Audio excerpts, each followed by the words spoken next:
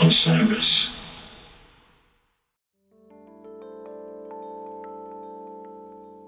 Hi, I'm Lara Bennett, and you're listening to Highway Butterfly, The Stories of Neal Casal. Neal was a gifted singer, songwriter, musician, and friend to many. He released 14 albums as a solo artist and collaborated on countless projects with other musicians. After his passing in 2019, his friends and family created the Neal Casal Music Foundation to provide instruments and music lessons to students in New York and New Jersey, and to support organizations that offer musicians mental health care. One of the featured projects of the newly formed foundation is the tribute album, Highway Butterfly, The Songs of Neal Casal, a sprawling 41-song collection bringing together a galaxy of rock and roots luminaries. We've asked the contributing musicians to share their memories of Neal and their stories of making the record. Highway Butterfly, The Songs of Neal Casal is out on November 12th. Pre-order the album and learn more about the Neal Casal Music Foundation at nealcasalmusicfoundation.org.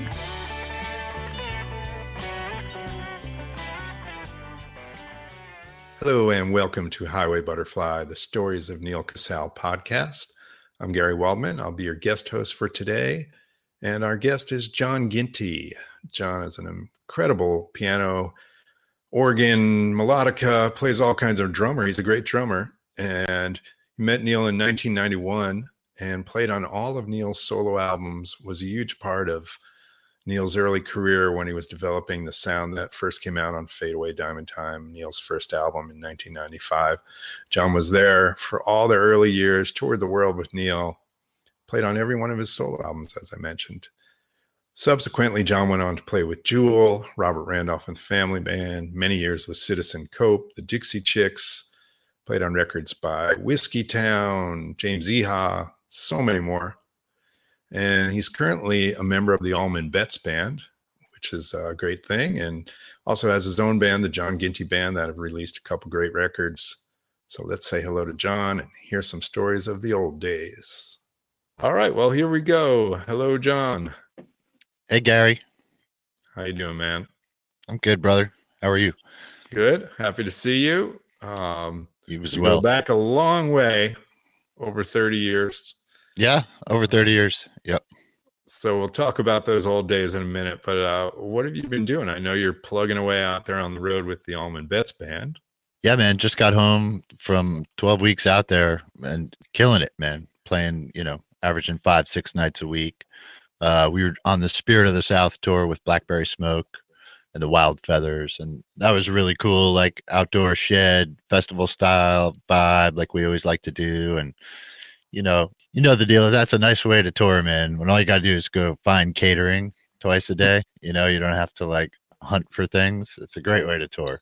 So that made it great, and a bunch of our own shows. And yeah, it's a weird scene out there, man. It's touch and go depending on where you are, state to state. Some states feel normal, some states don't. Some places you sell X amount of tickets and half that many people show up. So it's still feeling its way out, but we managed to do it safely. So that's the important part. That's great. Actually, 12 weeks straight. Yeah, 12 weeks. I had 2 or 3 days off just because we had 2 or 3 days off in New Jersey. So you know how that goes with the tour. Every once in a while, the dart hits your town. So I actually put the tour bus down the road at the Old Mill Inn and took the bus driver golfing at our golf course with Buckman. And yeah, we made a good couple days out of it. But yeah, other than that, it was 12 solid. Amazing. Glad to hear that you're out there plugging away. Well, let's take a trip down memory lane. Do you remember that first time that you heard about Neal? I'm trying to remember. I was sitting here earlier today going, who told us to go see John? I don't know. Well, it was 1991 when we first saw you playing with the Rose Hill Band, and Neal had decided he needed a keyboard player. And somebody suggested you, but I cannot remember who it was. So as I recall, and this may or may not be accurate, but Rose Hill had a logo that was really, really cool. It was drawn up by my old high school buddy, Dan Zimmer. And we had flyers out. And the way I always heard it from Neal was that he really dug the logo. It was a really good logo. And I was like, man, we should go check out that band. And I knew Angie McKenna, and I knew her sister Maggie really well at that point. We had all gone to high school together. So I don't know. It probably somewhat came through Angie, and I'd always heard the story about the logo. So I live in Bernardsville now, and I'm just a couple blocks away from what used to be Freddy's in Bernardsville. Yeah. Yeah. And I remember doing a Rose Hill show there, and there being like two mystery guys sitting at a table. And I think it was you guys. That was the first time that you saw the band. But it was actually at Wetlands, one of those famous Tuesday night, Dead Night at Wetlands in New York City. The Wetlands Preserve was our spot. That was our Dead center. It was the first like jam band club. It was the first thing of that nature. And if you've been there, then you know what I'm talking about. And so they did this Tuesday night thing. It was like free or next to free to get in. It was $1 or something. And they would do Dead and Allman tribute cover bands, So yeah, that was the first night that I met you guys. I remember you standing in front of the B3 that night.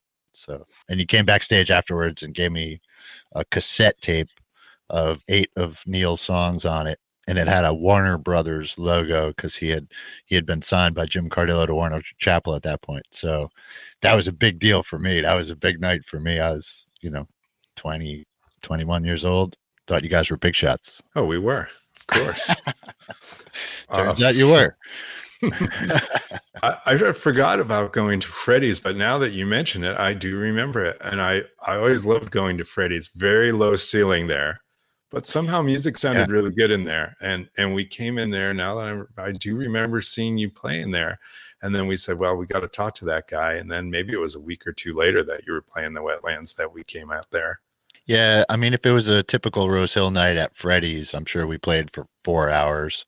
So you guys had probably had it by 2 hours. So I definitely didn't talk to you guys that night, but I definitely remember speaking to you at Wetlands and coming home with the cassette, that I listened to over and over and over. Yeah, that had the early Neil classics on it. Probably Indian Summer, Silver Dollar. She was a loner among the northern lights, passing so gently through this world. And I remember her telling me she loved me all her life, and she's still waiting there, I'm told. Well, I'm down to my last silver dollar, down to my last chance, and I'm down to my last silver dollar, hoping you might take me. Silver Dollar, Day in the Sun. Yeah. So many rivers to cross. Yeah. Buried Alive in White. Buried Alive in White. There was a couple songs on there that didn't quite ever see the light of day, but from that first batch of demos that he did, the Greg Mormon demos, I believe. Yeah. Yeah. Can you remember the first time you played with Neil? Yeah, sure. He came over to my little apartment. I was living above the Mount Arlington Cafe in Mount Arlington, New Jersey. And that was where I was living with my buddy Mark Seibel there at the time. And his parents owned the restaurant underneath. And I was as broke gets, I mean, we were destitute up there. So, we kind of lived off of the restaurant and, just trying to figure it out. And so Neil came over there with an acoustic guitar, and I set up a little keyboard that I had, and we played for 3 or 4 days up there, just in that little room, just playing together and just knocking around his songs and knocking around a couple Rolling Stones covers and jamming a little bit. And those were the first times up in that little apartment. Yeah. And then I think you went in the studio with him to play on some of the demos before he even played a gig, if I recall. There were a couple sessions. There was definitely a Showplace session with the Fadell brothers and Ben Elliott Engineering. And I think that was more, I'm guessing that was in the 94-ish range. I think you probably came into Mormons in 92 and played few things there. It's And then in possible. I don't know if it 90s, was at Mormon's or it might have been Don's place. It might have been Mixolydian. Tough to say. Really Yeah. tough to say. Those are cloudy moments because I was carrying the Portabee around and doing whatever I could. So there was a couple Bill Kelly sessions up at Don's. And I know Neil was on some of those. So yeah, it's all cloudy as to when the actual first sessions were. But I certainly remember us really figuring it out up at the Mount Arlington spot. And there were a couple acoustic gigs that happened downstairs too.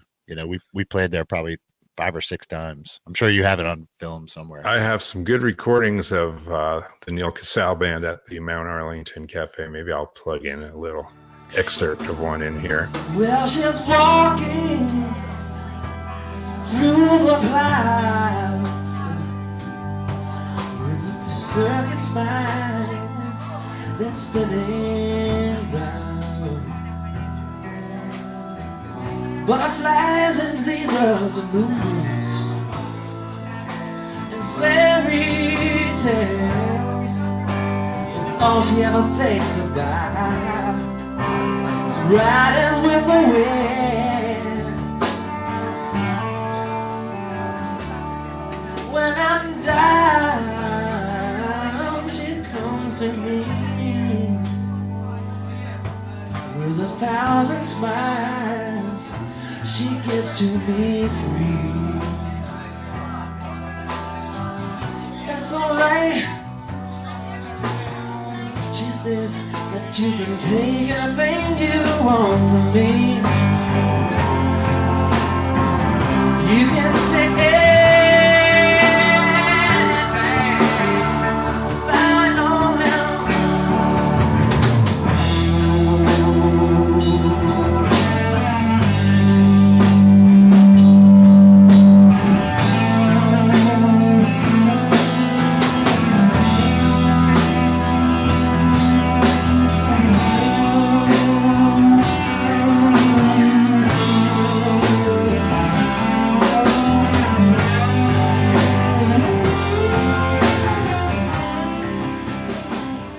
I remember doing shows there too with Rick Mayer on bass.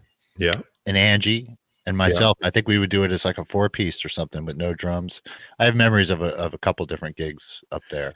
I think Kevin Spenley might have been on drums on a gig or two there. Yeah, it's very possible that Kevin came down from that. Yeah, Kevin was our friend, lives in Connecticut now.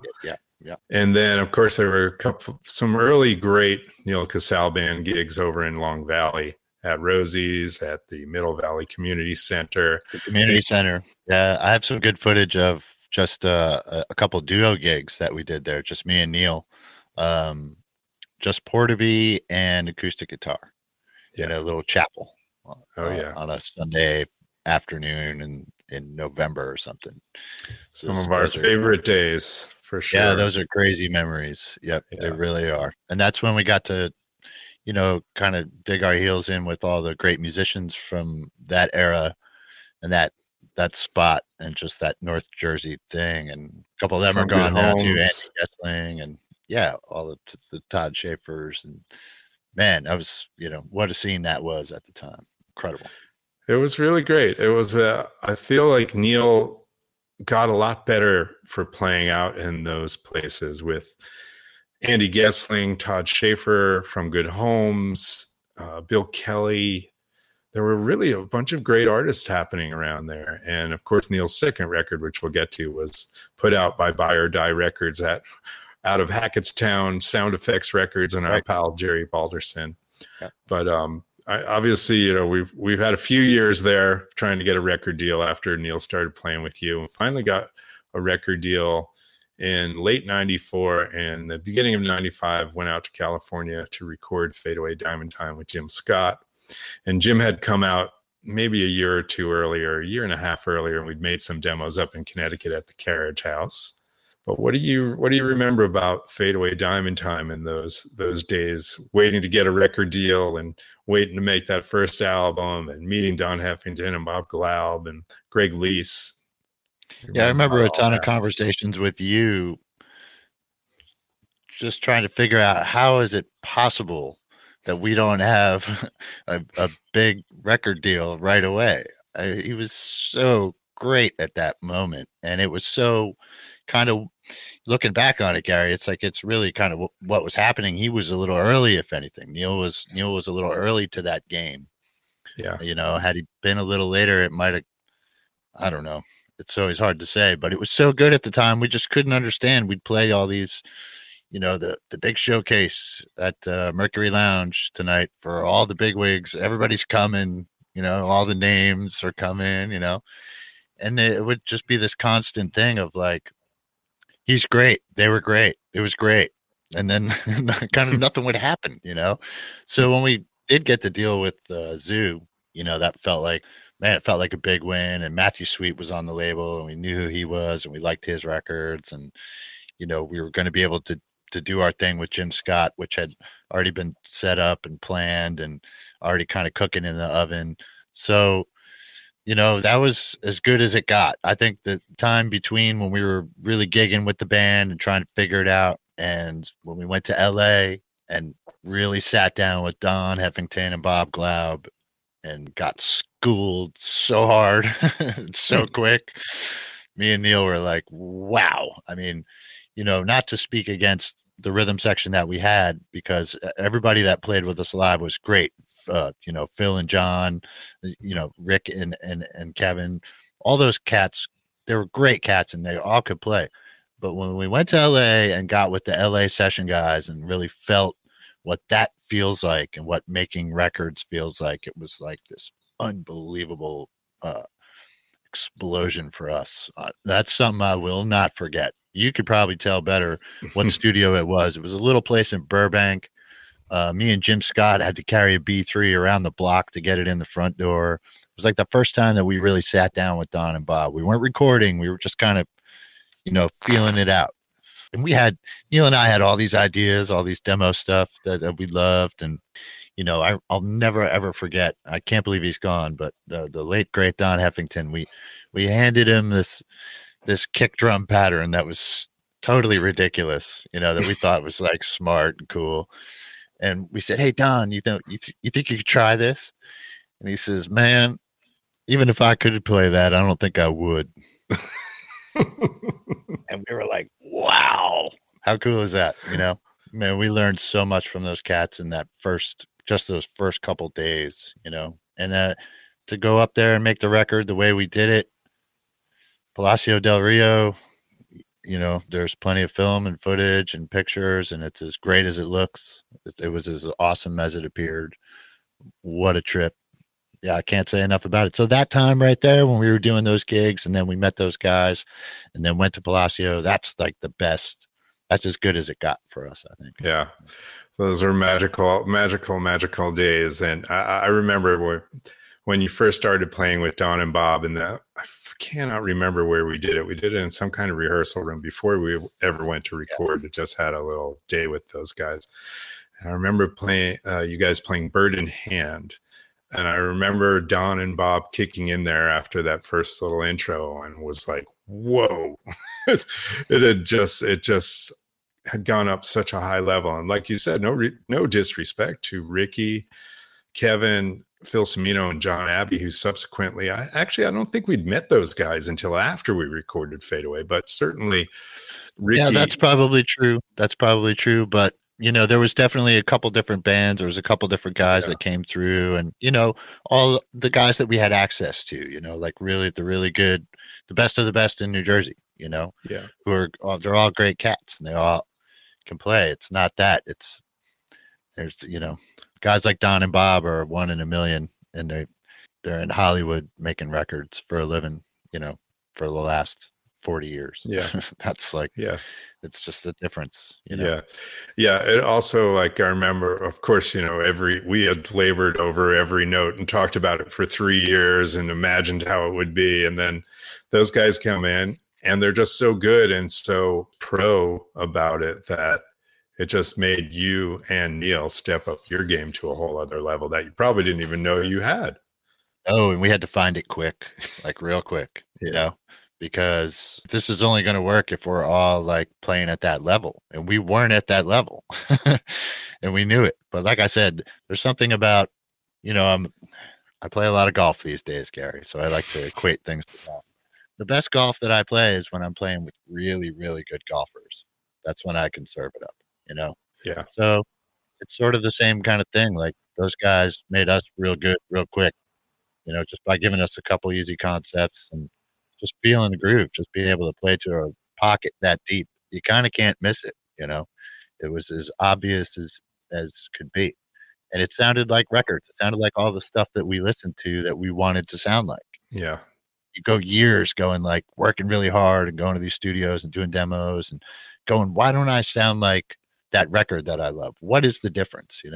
Well, when we got to LA, we found out the difference. The difference was Jim Scott and Don and Bob, Greg Lease, all the cats that we would work with over the years, the Leroys. Yeah. They were great days, and the proof is still there in Fade Away Diamond Time. And every time I crank up Fade Away Diamond Time, it takes me right back to those days, and I love that. And I think the record still stands up great. It was a great achievement, and we did go on. You guys went on the road. You opened some shows for Government Mule, for Little Feat, and yep. Things were starting to go pretty well. And then our record label folded after 3 years of trying to get a deal. We finally got a deal, and it went horribly wrong. I believe the day was December 19th, which was 3 months after the record came out. It was right before Christmas, and I got a call from the president of the label that they were pulling the plug and they weren't going to be able to support Neil's record anymore. And it was basically over. And I remember just being like in disbelief, got off the phone, was trying to digest that. And then Neil called. And in those days, there was no cell phones. We didn't have cell phones. Neil called from a payphone from a gig wherever you guys were. It might have been Nashville. And I was like, looks like we're done, man. And that was a tragic day. We'd built up to that for so many years. And but luckily, it happened the way it was supposed to. When you look back at it, he might have sulked for a week or two, but then it was just like, all right, we got to make another record. And that's when we kept going and made Rain, Wind, and Speed. Yeah, and I've been asked before, like, what was Neil like after that happened, And all you got to do is just put on Rain, Wind, and Speed. Just hit play. Yeah, that'll tell you where Neil was at better than anything I could sit here and talk for an hour and not get close to it. That record, every song places every moment. That record more than any other to me, like really reflects the artist at that moment. So when they come for you, pointing their fingers so cold,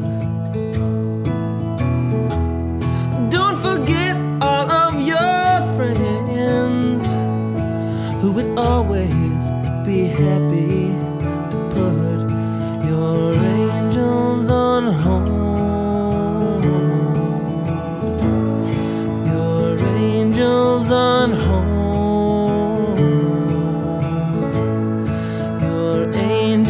On hold, your angels on hold.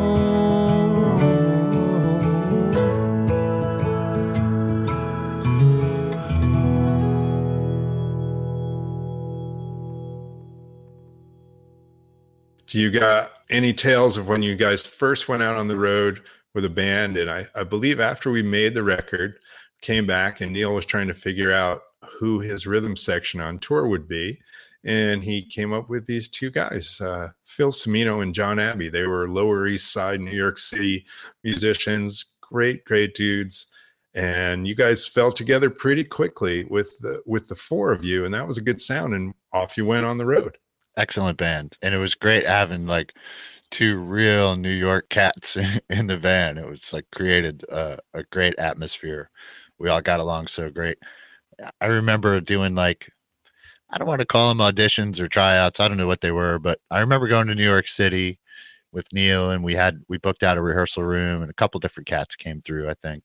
And those two guys played together a lot with, local New York City, Lower East Side artists. They were they were the Leroy rhythm section for a lot of people. Yeah. So, it made sense to get a pair like that. Yeah, they were super talented cats and learned the material great. It brought a great energy to the stage. We did a lot of shows with them. We did a lot of touring together, a lot of super, super fun times in the van.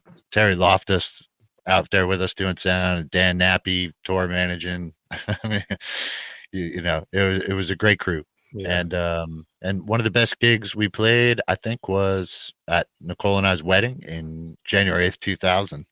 We put the band back together, and it was Phil and John and Neil and me, and we played a bunch of songs together. And yeah, those guys are awesome, man. Yeah, that was a great time. And then made a couple other records there, a little homemade record, then went out and made The Sunrise Is Here, and we'd subsequently had a record deal with a label called Glitter House in Germany, and they were great, so supportive. They brought you guys over there. Do you have any memories of that record and then the follow-up, which was, well, I guess it was Basement Dreams and then Anytime Tomorrow, and first time you guys went over to Europe?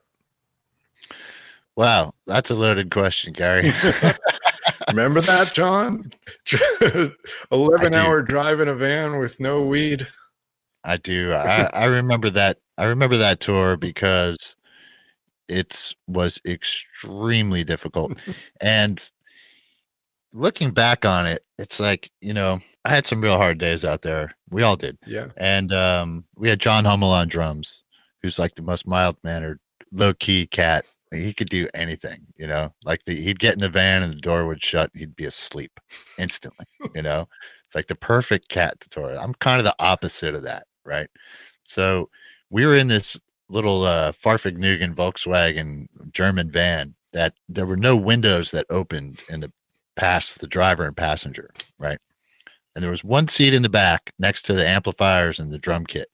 And we would rotate that seat. And if you got that seat on the wrong day when you were driving from I don't know, the top of Italy to, the bottom of France or whatever it was. I mean, we had some unbelievable treks. And if you got that seat back there, man, I'll tell you, it was it was a test. It was an endurance test. It was a test of will. And it was back in the day. So like you said, there were no cell phones. In order to call you and complain, I had to find one of those phone booths, like the big red phone booth thing, Yeah. You had to have a calling card and you had to man, it was hard, We were over there for, I think it was 6 weeks, 7 weeks, something like that. And the shows were often great. But it was on a shoestring. So Neil was playing through a Marshall. I had some weird synthesizer on a Flock of Seagulls keyboard stand. The whole thing was good. It was, we did the best we could with what we had there, but man, that was a rough one. That one left some scars for sure. And, certain memories stand out of that for me with Neil. We had certain moments together, when you go through something with somebody that's that heavy, you never forget it, we finished a show and we were going somewhere in Germany, and our tour manager said, okay, well, it's only about a 2-hour drive to the hostel. And I said, come again? There's no S in hotel. I remember saying that. There's no S in hotel. What did you just say? He said, no, we're staying in a youth hostel tonight. And I said, wow, that's okay. This is going to be something.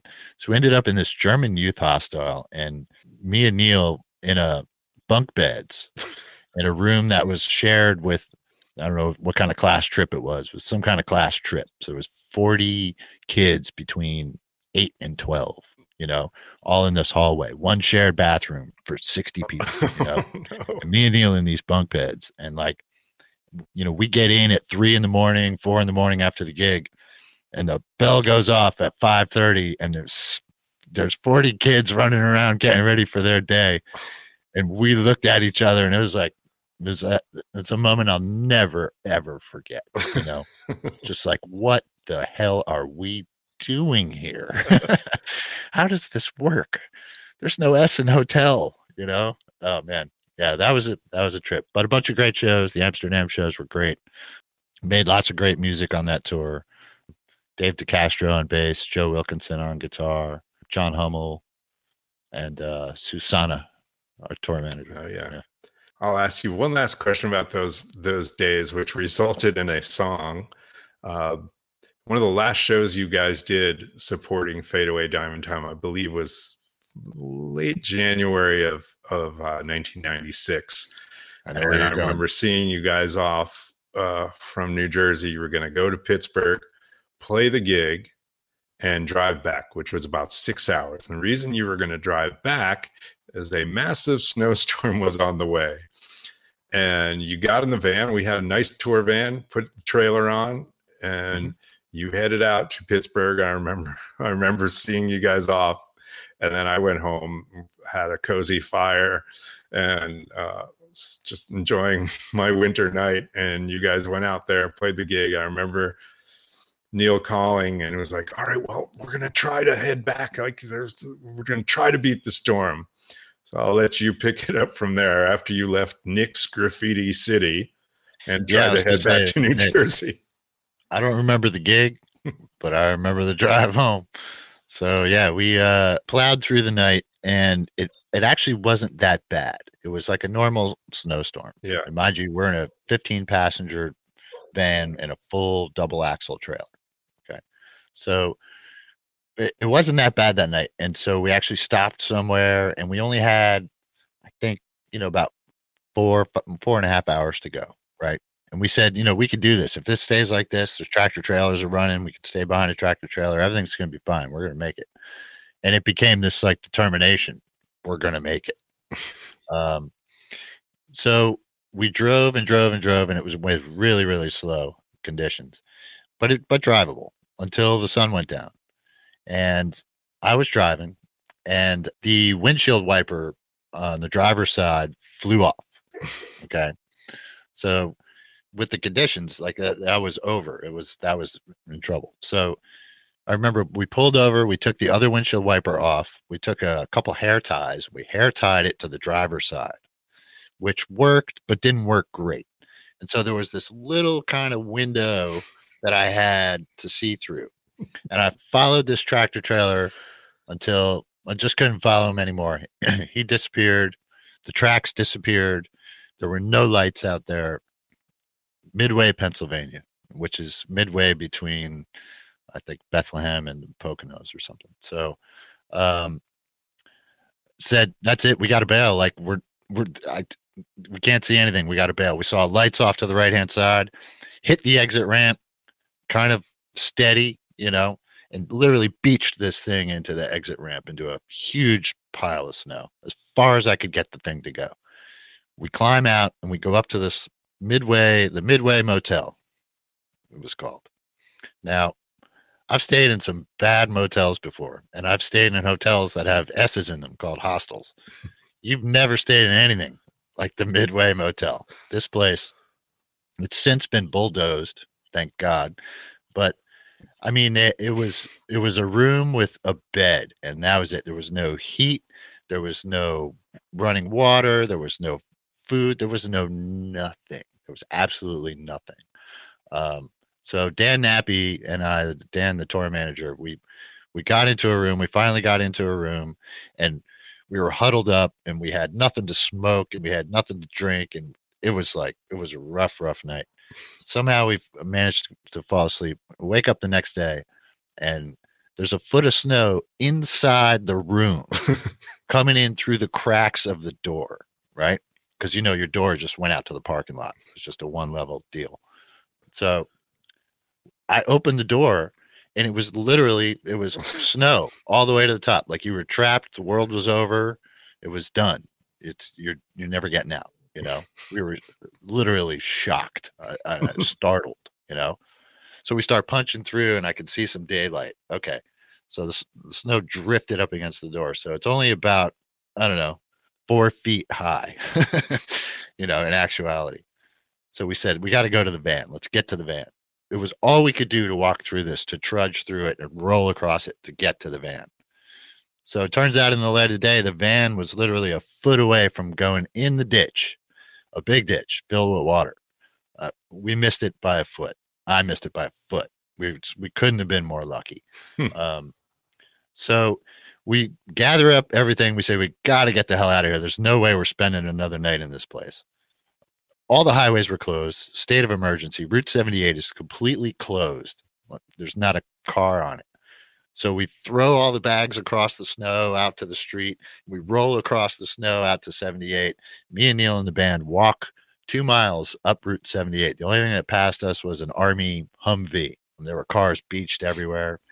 And we found a little Comfort Inn up there and checked into that place.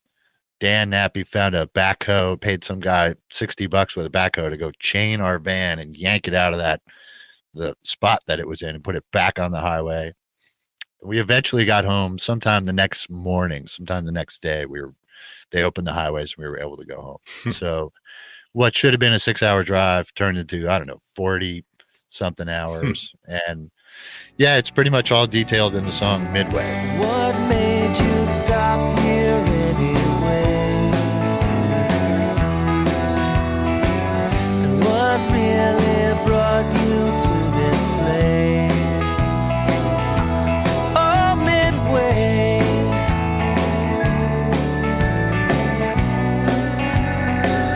Just 40 miles before you stop again, with no questions asked about the where and when, 'cause some big idea brought you to where you are. And now, like a fool, you ask just how far. So what made you stop here anyway? And what really brought you to this place? Oh, Midway. That's on the Field Recordings album, but that tells the story of that insane day. Yeah, I remember that. And of course, Nicole, your wife of many years, and we both lived in Morristown, and I remember like everything was shut down in Morristown too. And I think I walked into the center of town from one side of town, and she walked in from the other side of town, and we met up and shared something to smoke, I believe, at the time. But I don't doubt it. I mean, it was, it's 96 too. So it's not like it is now where you get a storm like that every couple weeks, like that was the first like storm of the century. That was a historic one, January 96. Yeah. It lived up to its name. I mean, that was a lot of snow. Yeah. Yeah. Well, you subsequently went on to play on every Neil solo album. And of course you've played with Jewel, the Dixie Chicks, Citizen Cope, Robert Randolph and the Family Band, now the Allman Betts Band. You have your own band. I want to talk about a couple tracks you produced on Highway Butterfly, but any other recording memories on Neil's solo stuff? Anything you remember that was important? Oh, man. I mean, they sort of blend together after, once we get past, Anytime Tomorrow, probably. Yeah, because after that, like he kind of broke off and started using different producers, and I'd still get the call and I'd still play on it, but a lot of the stuff I played in this room right behind me, and did it remote, or it was just a day or two here or there. Yeah, like the recording side of Neil, like I always loved that he called me, and it always seemed like I had a part somewhere. I always had a home somewhere on every record that he ever did. And I loved that, and I was never as involved as I was on the first couple ones, just because, why would you? I wouldn't have done the same thing either. He had done a couple records with me and Jim and the team, and he kind of wanted to break out of that. And I don't blame him at all. So it was just done different, but those first couple records, I was his guy and I loved being his guy. I really, really enjoyed it. I enjoyed writing the charts for all those songs, doing the demos. Yeah. I was like super thorough about all that stuff. I made sure we went in like prepared, I was music directing without ever asking or having that title, we kind of always compared it to like the David Lindley to Jackson Browne thing, you know. Yeah. I like to think that I was this guy for that period of time. Yeah. Well, there's no doubt. Like, you were Neil's main sidekick there for many years, and the sound that you and Neil and Angie McKenna on harmony vocals made was really that was the first 5 years of Neil's solo career. That was the sound, and I love that sound so much. Yeah, that sound aged well. Yeah. Us, not so much, but the sound, great. Yeah. What do you I know the last few years of Neil's life, you know, I mean, you and I talk quite a bit, and I'd always fill you in on what Neil was going through some stuff. I don't know how much you talked to him, but you remember much about that last year of his life, or the last time you saw him? Yeah, he shut me out, you know, and I know it's the same. I mean, you were always this guy. You were always there for him. So I don't think it was the same for you, but for us that were in that original time period, and a lot of that had, you know, not just with the music, but also like, you know, his wife Christy Coleman, you know, like all of us that were involved in that part of Neil's life, he made sure that we kind of got pushed to the side when it came to the last years of his life. Yeah. You know, it was rare that I got a straight answer out of the guy, you know. Everything was vague and everything was short and everything was, you know, he'd change the subject quicker than anybody, you know. Yeah. He just didn't want to talk about that shit with me. And, you know, part of that was really aggravating because obviously in the last year of his life, there were signs that there were real trouble. And you and I would talk and I'd go like, are you kidding me? Like what? And when he took a break from the CRB and this whole thing, and, you know, there's all this drama going on and I didn't know about it and I didn't understand it. And I would just reach out to him and say, you know, like, you know, my house is open to you. I have, you know, that room is upstairs, is yours. You know, this studio like is yours. Just, you don't even have to tell anybody.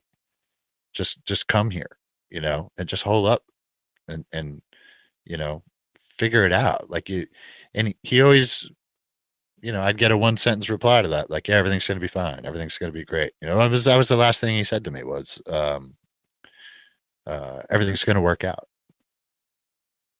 That was the last thing he said to me. Yeah. It's like, it didn't work out, you know, that didn't work out. So, you know, it's as much as you could try to get in there, you know, I think, you know, his running buddies at the time knew what was up. You know, they were way more keyed into it than I was at the time. Yeah. So I just tried to be the friend and be the bro. And, you know, our last couple conversations, he loved that I was in the Allman Betts band, and he loved him some Dwayne Betts.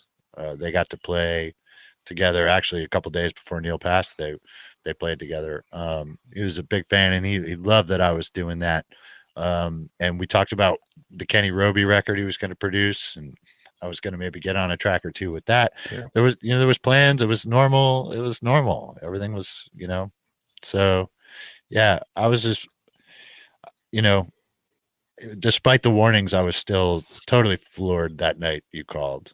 I was sitting right here. Yeah. You called at 11:30 at night. And anytime Gary calls me at 11:30 at night, I know it's not a good thing. No. And yeah, that certainly was no exception. Well, yeah, that was a very painful last couple of years there for sure. But I do want to talk about Highway Butterfly. You produced 2 great tracks on there. So the Allman Betts Band did Raining Straight Down, which is one of my favorite Neil songs, and you made that happen. And also you produced the Angie McKenna track, which is Fell in Hard Times. So any thoughts on those 2 tracks? Yeah, I was, you know, honored to be able to do that. That wasn't the original plan. You know, it was sort of I guess you'd call it a COVID producing, because yeah, you know, it's simply because of the pandemic that we kind of got shut down from the original idea that everybody's going to go to Pliers and everybody's going to do it with Jim and Dave, and that plan was working great until the thing hit, and this became a hot potato project. So it was important to get Angie on there for sure. she was such a huge part of everything that Neil did on those first couple records. And like you said, just the sound of them singing together, it just made a beautiful sound. Yeah. So it was important to get her on there. And to do that, we figured, well, let's just get the band back together, So I called the Europe touring band, and even had even Joe Wilkinson got on an airplane and flew all the way from Los Angeles to be here for the session. So Dave DeCastro, John Hummel, we put the band back together after 22 years, and recorded that song right in this room behind me. So that was super cool. Angie's great; her voice is as great as ever. She totally killed it. Since it fell on hard times, I haven't known what to do. I spend my days here in line, just waiting for something new. From fireworks and peaches to wheat speed and bluegrass, from buses that burn and barns that lean down as far as my memory reaches. Since it fell on hard times, I haven't known where to go. I thought I might have seen a sign with the first dust of snow. The Allman Betts thing almost didn't happen. I mean, it had every reason in the world to not happen. It was sort of a miracle that we could pull it off. It was one of the last tracks that got done, and I'd been talking to Jim, and we really wanted to get the band on there because it's my band, and it's like I should have my band on there. So, and they're so great, and it's such a for us to do a Neal Casal song was just like, this is going to be great. We just got to pick the right one. So I think we had 4 or 5 choices. I played for Devin and Dwayne, and we all came to that one as the strongest one. And we literally had a couple of days off in St. Louis, and I called Chris Turnbaugh and got his studio for a couple hours, and we slammed it in there and, just barely managed to get it in. So it's a great track, and we actually play it live. It ends up in the set list. Everybody loves the song and loves playing it. Back at home now. No time to stop or even sleep. You drift alone, feeling run down. Yeah, that hill never looked so steep. You find yourself so far from here. Don't let your smile go up in flames, up in flames. It's raining straight down. I've traveled too far. So in a weird twist, on this last tour, we had Mark Ford opening for us, who from the Black Crowes, he played on Southern Harmony, which was one of our favorite records when it came out. That was like what we were trying to kind of reach, with Neil. And Neil was such a huge fan of Mark's playing on that record. So when Mark was opening for us on the tour, I said, "Hey man, will you come sit in on Raining Straight Down?" So he came and played it with us, and I kind of looked over as we're playing it, and I'm watching him tear up this solo and just thinking, wow, like that's a weird full circle thing to have him playing that song for Neil. That's wild. Yeah. Well, I love that you guys are playing that live. I love that song is living on, and hopefully some of the other artists on the record will also add their songs to their sets. So yeah, they should, because I tell you what, every night when Devin introduces it and says, this is by Neal Casal, like people know the place goes up. We've been wearing these Neal Casal Foundation t-shirts and hoodies and stuff. Mark brought the band, a box of everything. Yeah. And I can't tell you, Gary, how many times, the guy at the sandwich shop or the lighting director at the local theater, or you name it, comes up to somebody and goes, "Oh man, Neil Casal, you know, he was so great." Like it happens 20 times a day when these guys wear their Neil Casal hoodies. You know, Yeah. a lot of people know him. A lot of people. Well, you know, these years went by very quickly.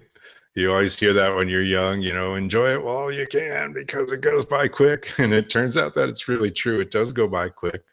But, you know, we have so much to be proud of the roles that we played in Neil's solo albums. And when I listen back to those early albums, I hear the parts he played and I know how much care and love went into it. So thank you for that. And that stuff will live on forever. And, you know, there's so many other great Neil songs that didn't make it onto Highway Butterfly. So who knows when volume 2 could happen. So get ready for that digging one. into it, you could find you could find enough to do it. And it's a pretty amazing thing, digging into the guy's work like this and seeing what he actually did. And Yeah. so many great songs. Yeah.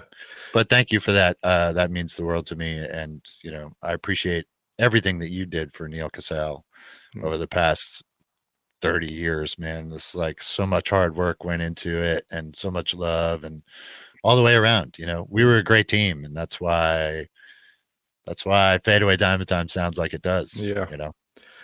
Well, yeah, I'll never forget those days and that waiting to make Fade Away Diamond Time, sitting out there under Joshua Tree, losing our minds, waiting for the recording studio to become available. So can't take that stuff away. Those are classic memories that I'll never forget. So, yep. Well, thanks, man. Thanks for coming on, and I hope I see you soon. And be safe out there on the road when you go back out. And I'll talk to you soon. Will do. Thanks, Gary. I appreciate it, man. All right. See ya. This podcast is brought to you by Backline, the music industry's mental health and wellness resource hub. Launched in 2019, Backline gives artists, crews, and their families quick and easy access to mental health and wellness resources. Backline provides individuals with case management and offers virtual support groups as well as yoga, meditation, and breath work. To donate, learn more, or get in touch for personalized care, visit backline.care. That's BACKLINE.CARE.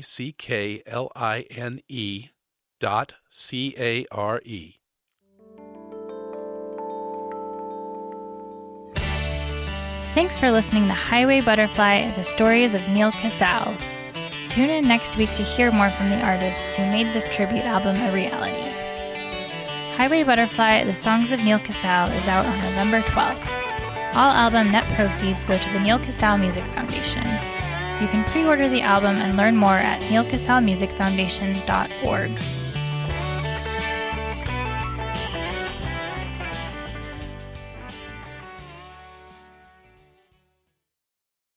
Osiris.